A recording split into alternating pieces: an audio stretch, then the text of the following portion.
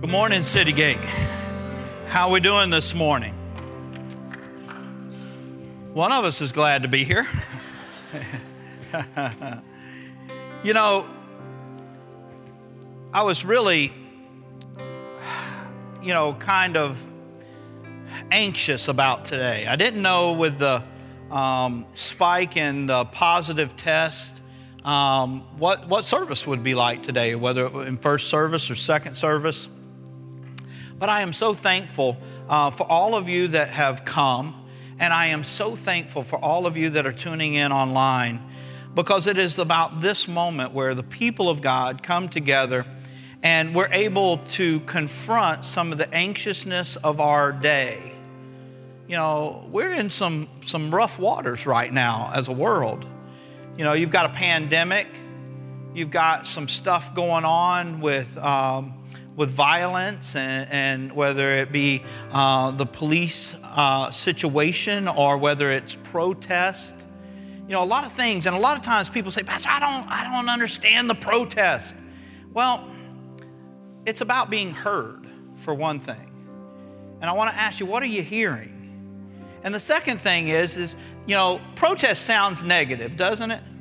Well, I participated in something yesterday that was very positive. It's called a pray test. And that's where the people of God come together and we united at Ride Nature and we walk through downtown praying. And then we prayed all the way to the police station, and we prayed over different things, and we saw different people pray. And you know what? It started to become effective because we went there, the police come out, we got to pray for them. And people felt like they were being heard. And you say, well, Pastor, it's one thing for people to say, I don't agree with this, or I don't agree with that. But everybody can agree to pray. And the next time we are going to have another pray test is at the end of July. I think it's July 25th or 26th, something like that. And I'm inviting our church to be a part of that. I'd like to see us, it's not a City Gate thing. It's a body of Christ thing. So there's multiple churches. We meet over here at one of the local coffee shops, and we walk through downtown. We worship, we pray.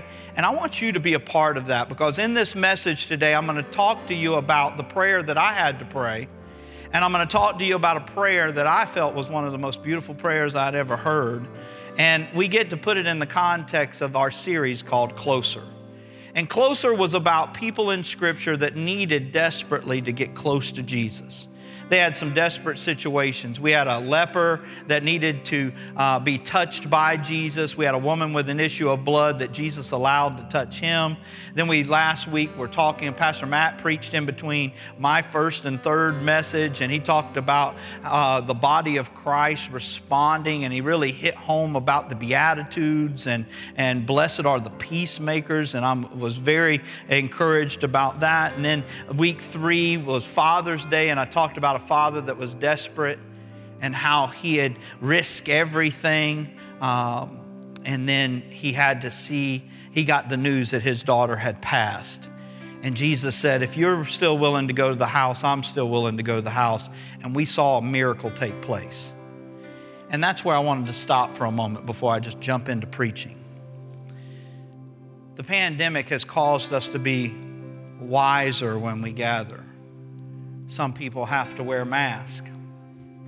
Some do not.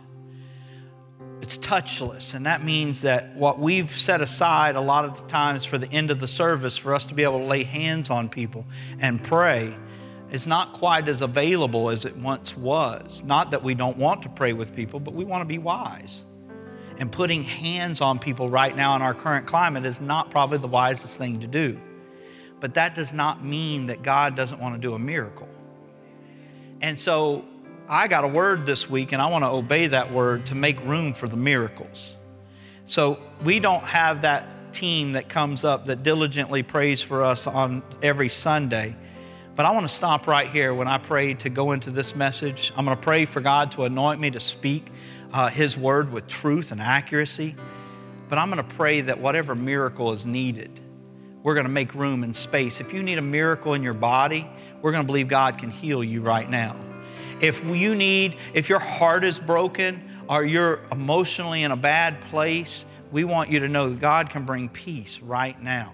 If your relationships are struggling and they seem fractured, if you're walking through a moment of fear or anxiety where maybe your job has furloughed you, I want you to know that God can bring that peace right now. So let's pray and let's make room for that miracle. Father, right now I thank you that, yes, I want you to anoint me with the power of the Holy Spirit to speak your word with effectiveness.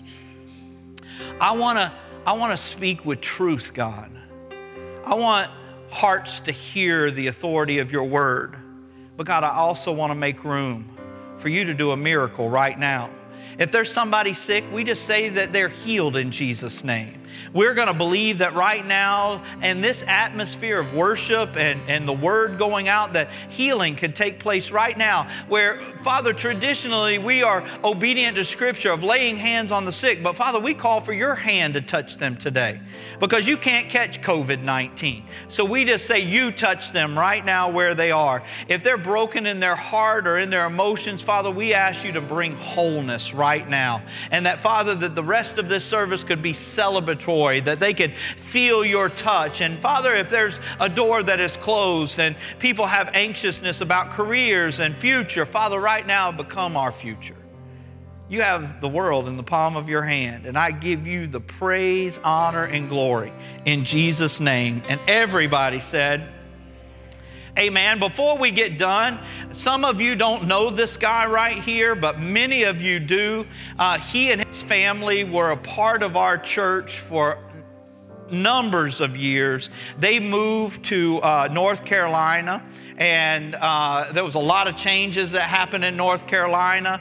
But Donovan and Jaron and Ethan are here. Pastor Donovan, I'm sorry. So will you make welcome one of the family members of Citygate?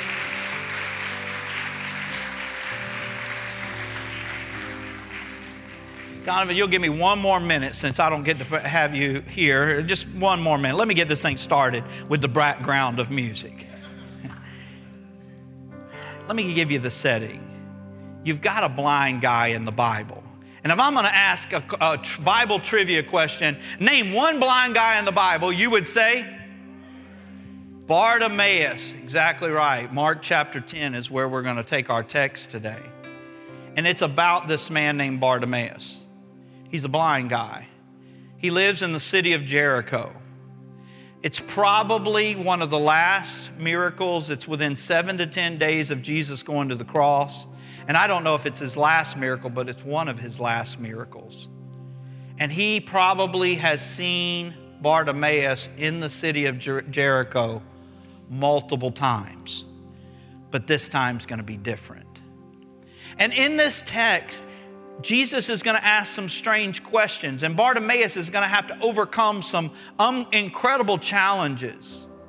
And I'm going to ask you before we go into the Word today, what do you want to see? You know, what do you want to see in your individual life? What do you want to see in your church? What do you want to see in the world? Because I believe God's going to give us the same opportunity that Bartimaeus has today. So would you allow me to read a few scriptures?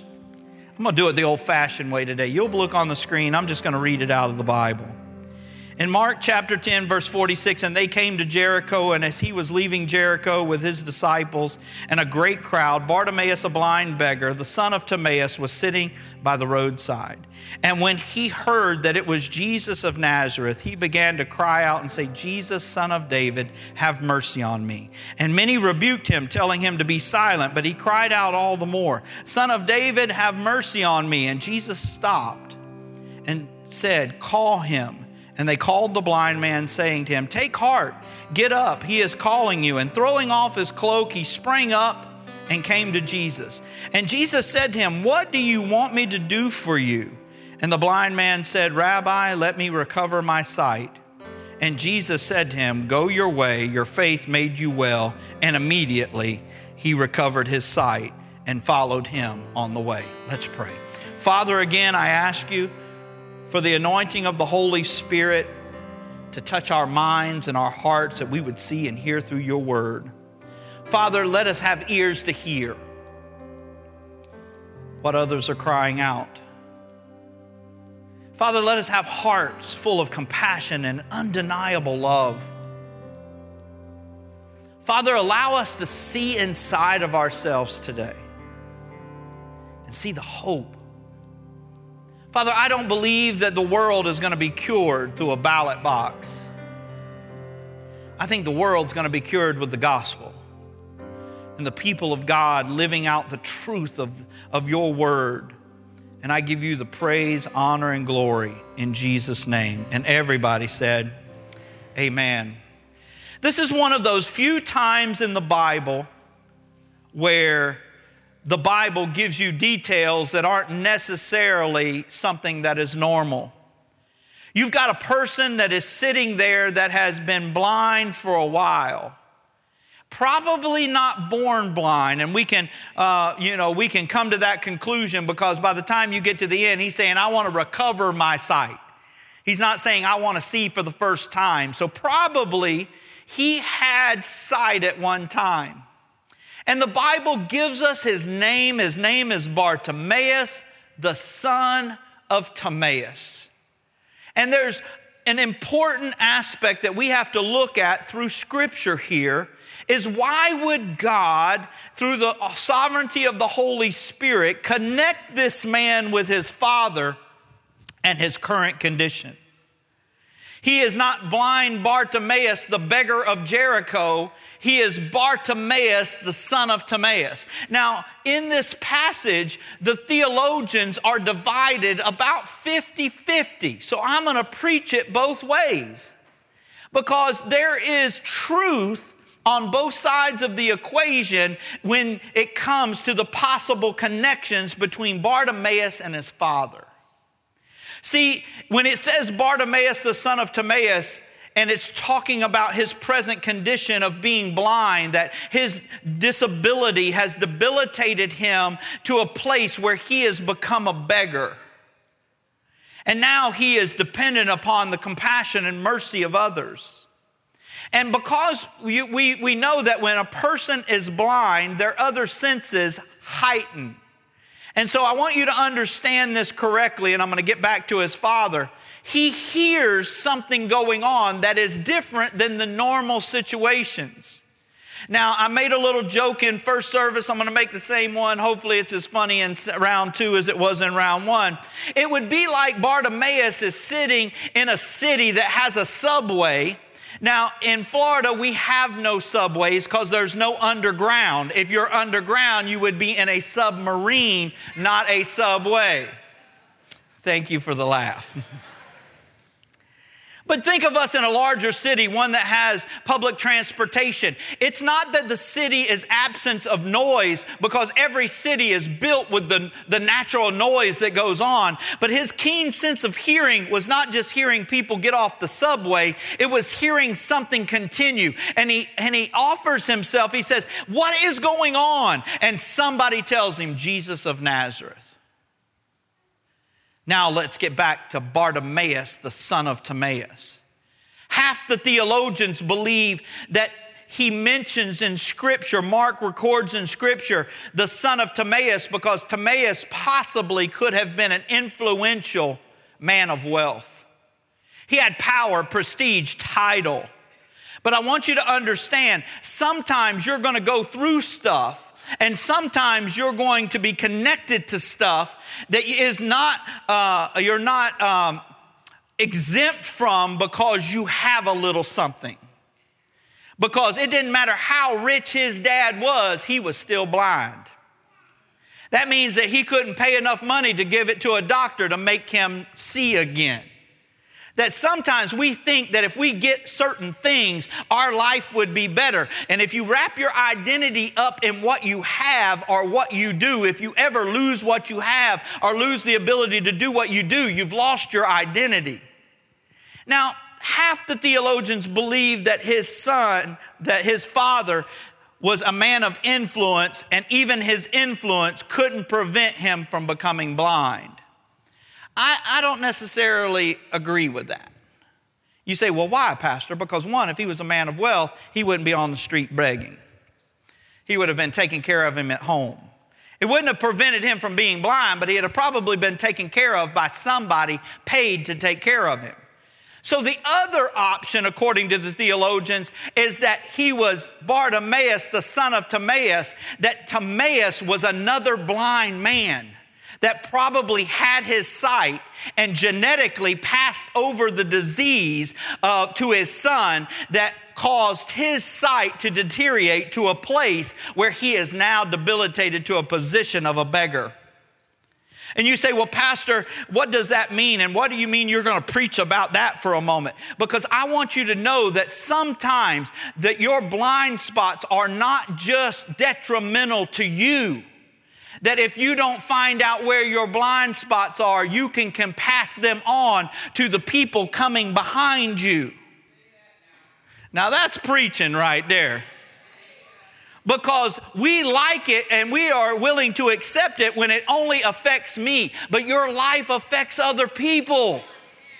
Your life is an example before your children and your children's children. And some of those things, I look at my sons, and sometimes I look and see that they have inherited some of the qualities that Michelle has helped perfect with the Holy Spirit, and I become more refined, but they are still in the raw form. And I say, they got that from their mama. No, they got that straight from their dad. And you say, Pastor, why is that so important? Because I saw one of the most beautiful prayers I've ever heard yesterday. We're praying through the city. We're worshiping. I mean, we got our tunes going. We're kind of unified. We're praying. We're worshiping. We're going down First Street. We're praying for businesses. We're praying for all kinds of stuff. We go all the way to the police station. And like I said, we got to pray for some of the police officers, and we were so thankful for that. But then this man, I mean, he was a man's man. You know, he was pretty good size, had a real man's beard. I'm really thinking about growing my real man beard back. But he didn't have this trim thing. It was a beard. And he got up there to pray. He was assigned one of the 20 prayers. And he walked to the center where people could hear him. And his prayer went something like this. Dear Heavenly Father, my great-great-grandfather passed something to my grandfather, that my grandfather passed to my father, that my father passed to me. Forgive us. I cried to think that this man was acknowledging that his family had a history of having sin in their lives over and over and over again. And he starts to raise his voice to heaven to say, Father, forgive my grandfather and forgive my father, forgive my father and forgive me, because the gospel has transformed us and has allowed us to be different than what we come from. And all of a sudden, the beauty of the power of transformation of the gospel of Jesus Christ says that whatever you did, maybe your story is different and what you passed on may have had a different title, but you know that it is statistically true that alcoholics produce a lot of times in their children the aptitude to be an alcoholic. It doesn't mean in every case. It means that there's an aptitude that can be passed from generation to generation. And we prayed about generational things coming to an end and for our future to look brighter than our past. And I want you to see for just a moment, here is this man that got in a position probably, likely, because it was passed on from his father. And here he stands now blind. Now, I told you he asked a strange question to a passerby. What is this all about? I hear noise. I can't explain. It's different today in Jericho. They said, Jesus of Nazareth is here. Now, here's one of the cool things about this text. He never calls Jesus, Jesus of Nazareth. See, because a lot of times our relationship with Jesus is based upon what somebody else told us about him.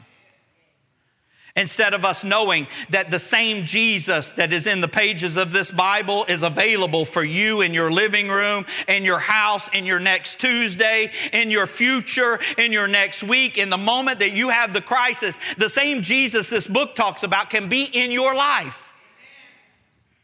And all of a sudden, he starts to cry out, but he doesn't cry out, Jesus of Nazareth. He cries out, Jesus, thou son of David.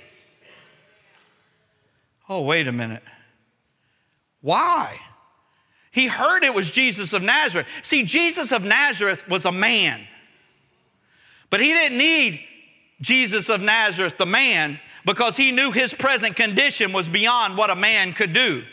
But if Jesus of Nazareth, the man, was the promised Messiah, the Son of God, then the Messiah would hear his cry, because the Messiah was prophesied to hear the cry of the poor. Psalms 34:6 says, the poor man cried out, and the Lord heard him and saved him out of all of his troubles. In Malachi 4:2, but for you who fear my name, the Son of Righteousness shall rise with healing in his wing. So he starts to cry out, Jesus, thou Son of David. He is literally screaming, Jesus, I believe you're the Messiah. Jesus, I don't know what they think you are, but I believe by faith you're the one that will hear the cry of the poor. I know I'm way over here and you're way over there, but the Messiah has ears to hear the cry of the poor. I find myself in a position of being blind, a beggar, beyond my control. I cry out, Jesus, thou Son of David. You're the Messiah. You're the chosen one. You're the Son of God. You have healing in your wings. I need the Jesus that is connected to the Father. And you know what happens? Good people have good intentions, that out of their mouth come stupid statements. Man, I'm going to say that again. That was pretty good right there. I mean, good people with good intentions say stupid things. And they tell him, shut up, old beggar. Stay blind. No, they didn't say that out loud. They were trying to have good intentions to don't bother the rabbi with your stuff. See, nobody would have said, hey, stay blind, blind man. Accept your position. Accept your spot. Accept your fate in life. Accept what you have and just make the best of it. No, nobody would have said that out loud. But through good intentions of trying to keep the rabbi moving forward with the crowd, they perceived that his importance was more than his need, and they told him to be quiet. I don't want to not hear the cries of the world.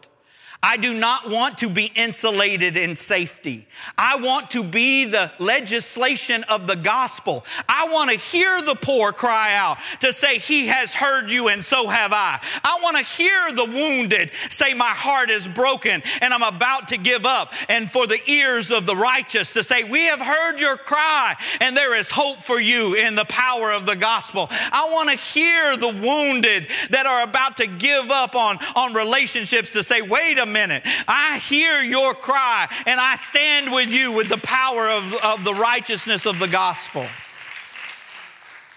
I don't want to not hear. I don't want to not see. Can I rant for just a moment? Because most of us don't have masks on. And I don't wear masks either. But you know what? This person I had a conversation with, they don't go to our church, so I'm safe. You know, they told me, they said, when we were thinking about reopening, they said, Pastor, if I had to wear a mask, I ain't going. And I was gracious, you know, because that's what Christian people are supposed to do. But I got a little irritated, to be quite honest with you. And you want me to give you a little clip of what the conversation was in my head? It went something like this. Oh, I didn't know the gospel was about you. No, I didn't know it was just about your comfort, because this book says that we are to love God with all our heart, mind, and soul, and love our neighbor as ourselves. So if me putting on a mask would help my neighbor come to church, then I'll be uncomfortable for a moment for you. Isn't that what we're supposed to do? That's my rant. I don't want to take away your freedoms or your rights. And I'm not telling you everybody's got to wear a mask. I'm just saying, doesn't that kind of stuff grind on you a little bit when it comes to that moment? They said, don't bother the master. You're the blind guy. And what inadvertently they were saying is, stay blind.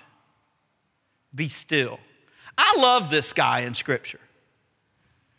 But what has he got to lose? They can't make him more blind, and they can't make him more poor. He's a beggar. What are they going to do to him? Throw him in jail? Blessing. Didn't even know where I was going to eat today, but now I got something to eat, So what did he have to lose? The Bible says this, and he cried out all the more. Here's a good place to preach. Get excited. I can't have you slap your neighbor today, but get ready to say something to him. Because if you're ever going to do anything great in this life, it is going to be right after you decide that you don't care what the naysayers say. And when they tell you you can't, you can say, well, wait a minute. He says I can. I can do all things through Christ who strengthens me. And sometimes I catch myself listening more to the people telling me what I can't do, to the one voice that I should hear saying, I can do all things. I've created you to do all things through Christ which strengthens me. Oh, man. He just keeps yelling, Jesus, Son of David. Jesus, Son of David. I believe you're the Messiah. And if you're the Messiah, you're going to hear the cry of the poor. Jesus, Son of David. Be quiet, blind man. Jesus, Son of David. I'm not going to listen to you anymore. Because if I listen to you, I'm going to be blind tomorrow. But if he's who he says he is, I'm going to reach out and grab him with my faith. And the Bible says he stopped and said, call for him. Oh, wait a minute. Blind man was over here a long way from Jesus, but now he stopped and said, get the guy calling the Messiah. He had passed him 100 times before, probably. He had seen him, I know, almost positively before, and he was blind even after an encounter with Jesus. But when faith starts to cry out that I'm so desperate, I've got to get close to you, when he stops, he calls for you. The same Jesus that called for Bartimaeus is here to call for you. What do you need to get close to get? And the Bible says this. Now this dude is blind. He's got a coat on that identifies him as handicapped. His coat tells the police that he's allowed to beg. The Bible says he leapt up. He didn't just make his way. It said he jumped up. I'm like, well, he called. The master called me. I have a keen sense of hearing. I heard him tell that person, go get him, bring him to me. I'm going to get close to him. And his faith was so powerful that he took off the jacket that identified him as a blind beggar and said, I'm not going to need this anymore. I'm going to leave this right here. And I'm just going to move to where he is, because if I get to where he is, I won't need that anymore. Dave, get ready to play me something. Because this is where it gets good. You ever notice that Jesus will ask what seemingly is incredibly, I got to be careful because I'm talking about Jesus.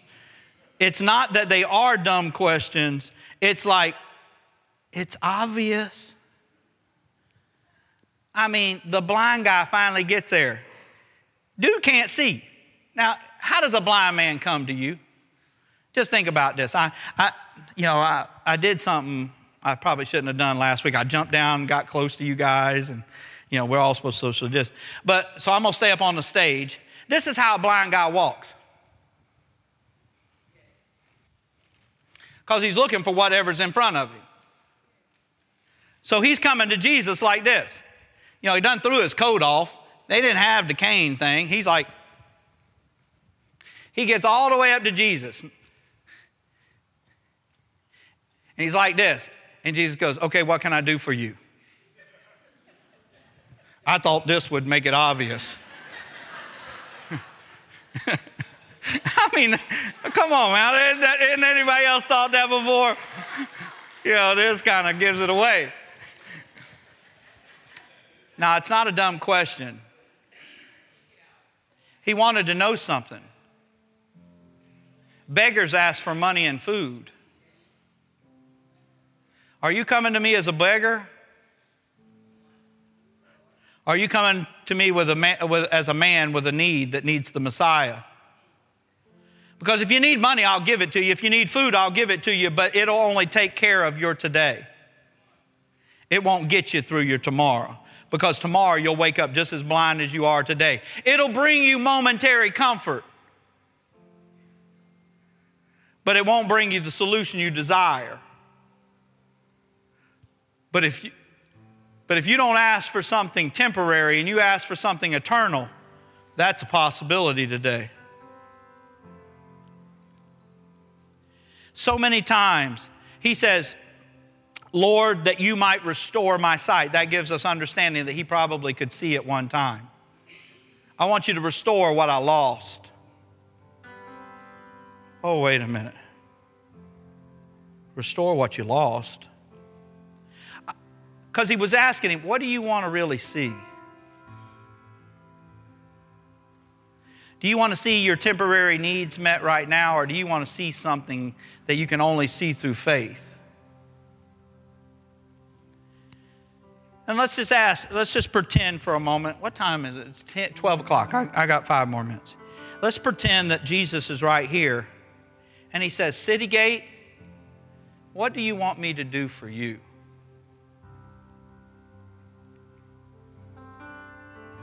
What do you want to see?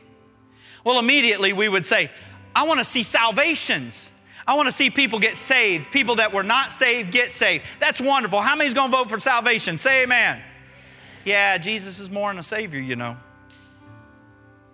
Well, Pastor, I want to see deliverances, people set free. I want to see those that are bound. I want the chains broken. I want them to experience freedom and life in Christ. How many of you want to see that? Say amen. Yeah, he's more than a deliverer too. Oh. Well, Pastor, I want to see people healed. I want to see people that are sick go out healthy. I want to see people that their relationships are broken. I want to see them healed to wholeness. How many of you want to see that? Say amen. And then most of us in our culture say, well, Pastor, you're naming a lot of things. Let's just put it in one big basket and call it revival. How many of you want to see revival? Say amen. Yeah. He is the revival starter. Now it gets to my prayer. I was privileged yesterday to pray the 20th prayer, the last one. And my little card said, I wish I'd have brought my card. My little card said, pray for humility, repentance, and revival. That was on my card. Doesn't it sound a lot like this scripture? If my people who are called by my name humble themselves and pray, seek my face, and turn from their wicked ways, then I will hear from heaven and will forgive their sin and heal their land. Well, my card and scripture had a recipe for revival. It started with the position of humility. And the only way that you can be humble is to pray to see yourself as God sees you. Because when you see His sovereignty and His holiness and you compare it to who you are, you find that you are frail in your humanity, right? And that humbles us to say, the world's problems, we're not going to solve the world's problems through the ballot box. Now, I don't normally kick the political can, but I'm going to kick it today just to let you know it doesn't matter who is going to get elected president in November. It will not solve the world's ills. But I do know what will. This book and the Jesus of this book. The power of the gospel. You say, Pastor, I'm not going to steal this from Pastor Matt because he come up with it, but I'm going to preach it because he hasn't preached it yet, so I'm going to preach it like God gave it to me. These are not social issues. They're gospel issues. Man, we got people getting killed. That's a gospel issue. We need people to replace hate with love. Amen? And let's just, while we're kicking a political can, let's just kick it all the way down the street. We got like, I'm going to exaggerate, like 1 billion babies getting killed every single month. The Bible, the gospel, it isn't that I don't like the people going for abortions. It's that I want to offer them a solution before they get to that spot. It's called the gospel of Jesus Christ. Undeniable love.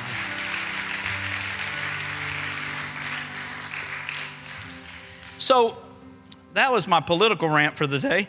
And so to be humble, we have to see our own sin. How many of you are going to request God to do that? We're ready to request. Let's send revival. We want people to get saved. But revival starts with you seeing your own sin. So we got to request. If he's going to ask us, what do we want to see? David Pleasant's going to say, first, God, for me to get in a humble position, I got to really see my own sin. Well, if I see my own sin, you know what that brings? Conviction. See, nobody interrupted me and said, Pastor, let's pray for us to see conviction. Because conviction is, can somebody say amen? Conviction's uncomfortable. But you want me to, can I teach for just a moment about conviction? Conviction isn't for you to feel guilty. It's for you to be, for God, the Holy Spirit, to identify the sin in your life that allows you to know that it didn't separate you from the love of God. God still loves you in spite of your sin, but He loves you so much to tell you there's a life that is above that He can deliver you from that, and you don't have to carry that weight around and pass it on to your children and their children and their children. Can somebody say amen? But we don't like discomfort. So God says, David, you're a sinful man. And I'm like, oh, wait a minute. I'm pastor. Yeah, but there's stuff in your heart you got to acknowledge. Oh, it really is there because you're always right and I'm never right. So I'm going to say you're right in this case, and it really is there. And it brings me and it mourns my heart that I have grieved you because I'm living below the standard that you've given me as your son. Your love is not different, but the standard in which I'm understanding your blessing is less than what you desire. So if I acknowledge this commitment of seeing my sin, responding to conviction, it brings me to repentance. Repentance does not mean you are sorry. It means that you've had something identified to you that you're going to turn your back on. Boy, that could preach. David, you got messed up stuff going on in your mind and in your heart, and I'm bringing it to your attention. And so I love you in spite of it, but there's something that can be liberating and freeing if you do what you're supposed to do. What am I supposed to do? Say, I'm sorry. I'm sorry, God. No, David, you've told me you're sorry 1,000 times. Turn away. Turn your back on it. Turn your back on it and just start walking in the other direction.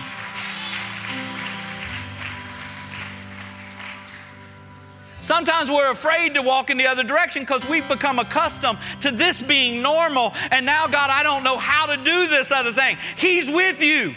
You ain't doing this on your own. Just turn away from it and start walking. And it's like you walking to Him. Because if we become humble, if we acknowledge our own sin, and if we repent, if we do that, He is bound by His word to do His part. If we stand as a church in a moment and say, God, identify my own sin. If there's somebody, I wish I knew who was here that wasn't really saved, and because I'd love to get in their mind. They may be right now saying, this is the first guy I've ever heard that said Christians are not perfect, that they have sin in their life, and that God loves them anyway, but God wants to deal with the sin. So yes, you're right. I'm not going to be a hypocrite. I got stuff going on. Don't you? Let's do the test. Anybody here perfect? That means none of us are Jesus. That means we're all truthful. How many of you got some stuff that need God to kind of work on? Amen? So here we are. He says, if we do our part, this is what He will do. If my people who are called by my name humble themselves, pray, seek my face, and turn from their wicked ways, and I will hear from heaven and will forgive their sin and heal their land. Does the world need healing? Stand to your feet.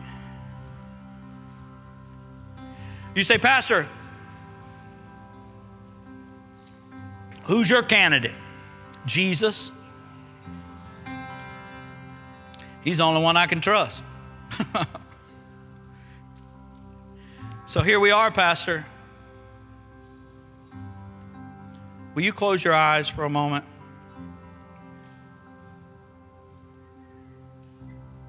I know you got something to sing, but just give it a second.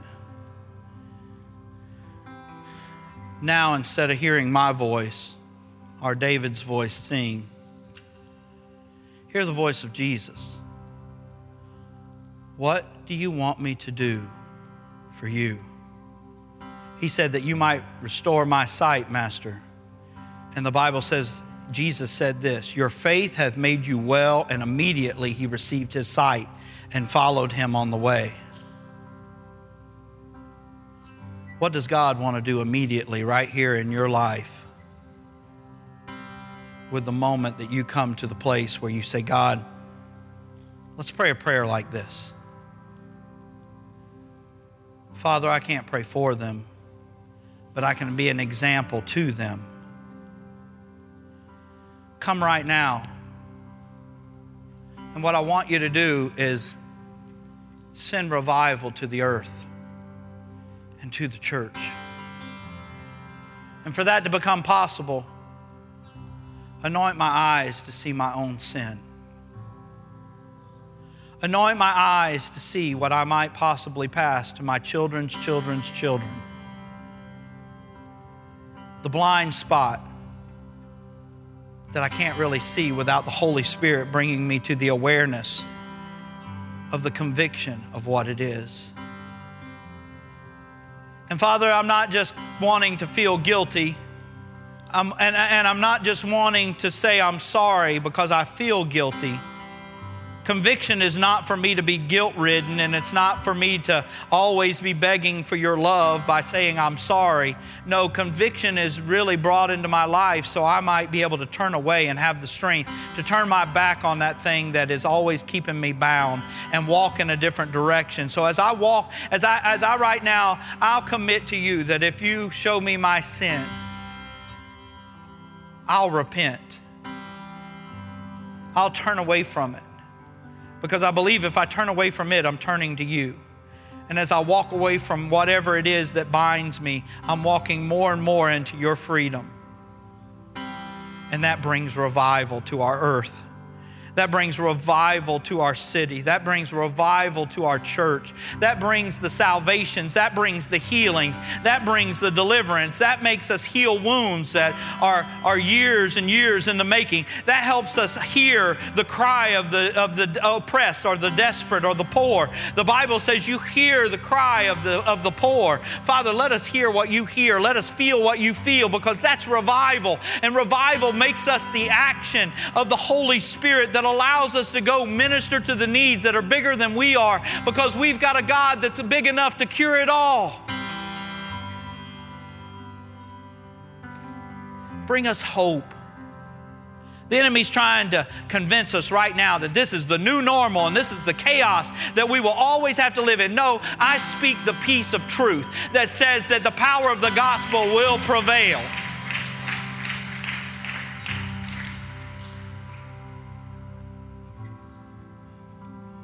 Will you pray with me to see your own sin, to be humbled, to repent, to bring revival?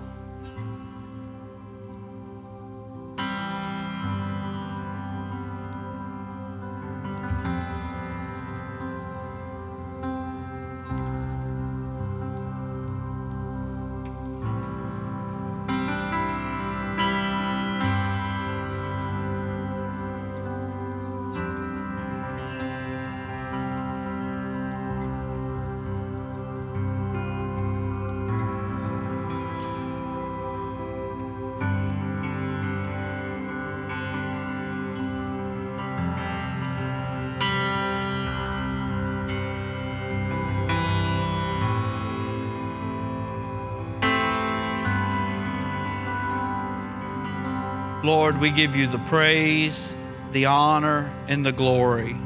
In Jesus' name. And everybody said, amen. Will you give me 30 seconds? Because I want to leave here in an attitude of worship. You say, Pastor, what just happened? It felt awkward, but it felt good. I saw some things. He let me see some things inside of me. Just think of it this way. You come to him like this. And he said, what do you want? And you said, I want to have revival. And he said, your faith hath made you well. Go your way. And immediately, you now have become the agents of revival. So look at your neighbor and say, revival's not coming. Revival is already here. Come on, let's give the Lord a praise offering.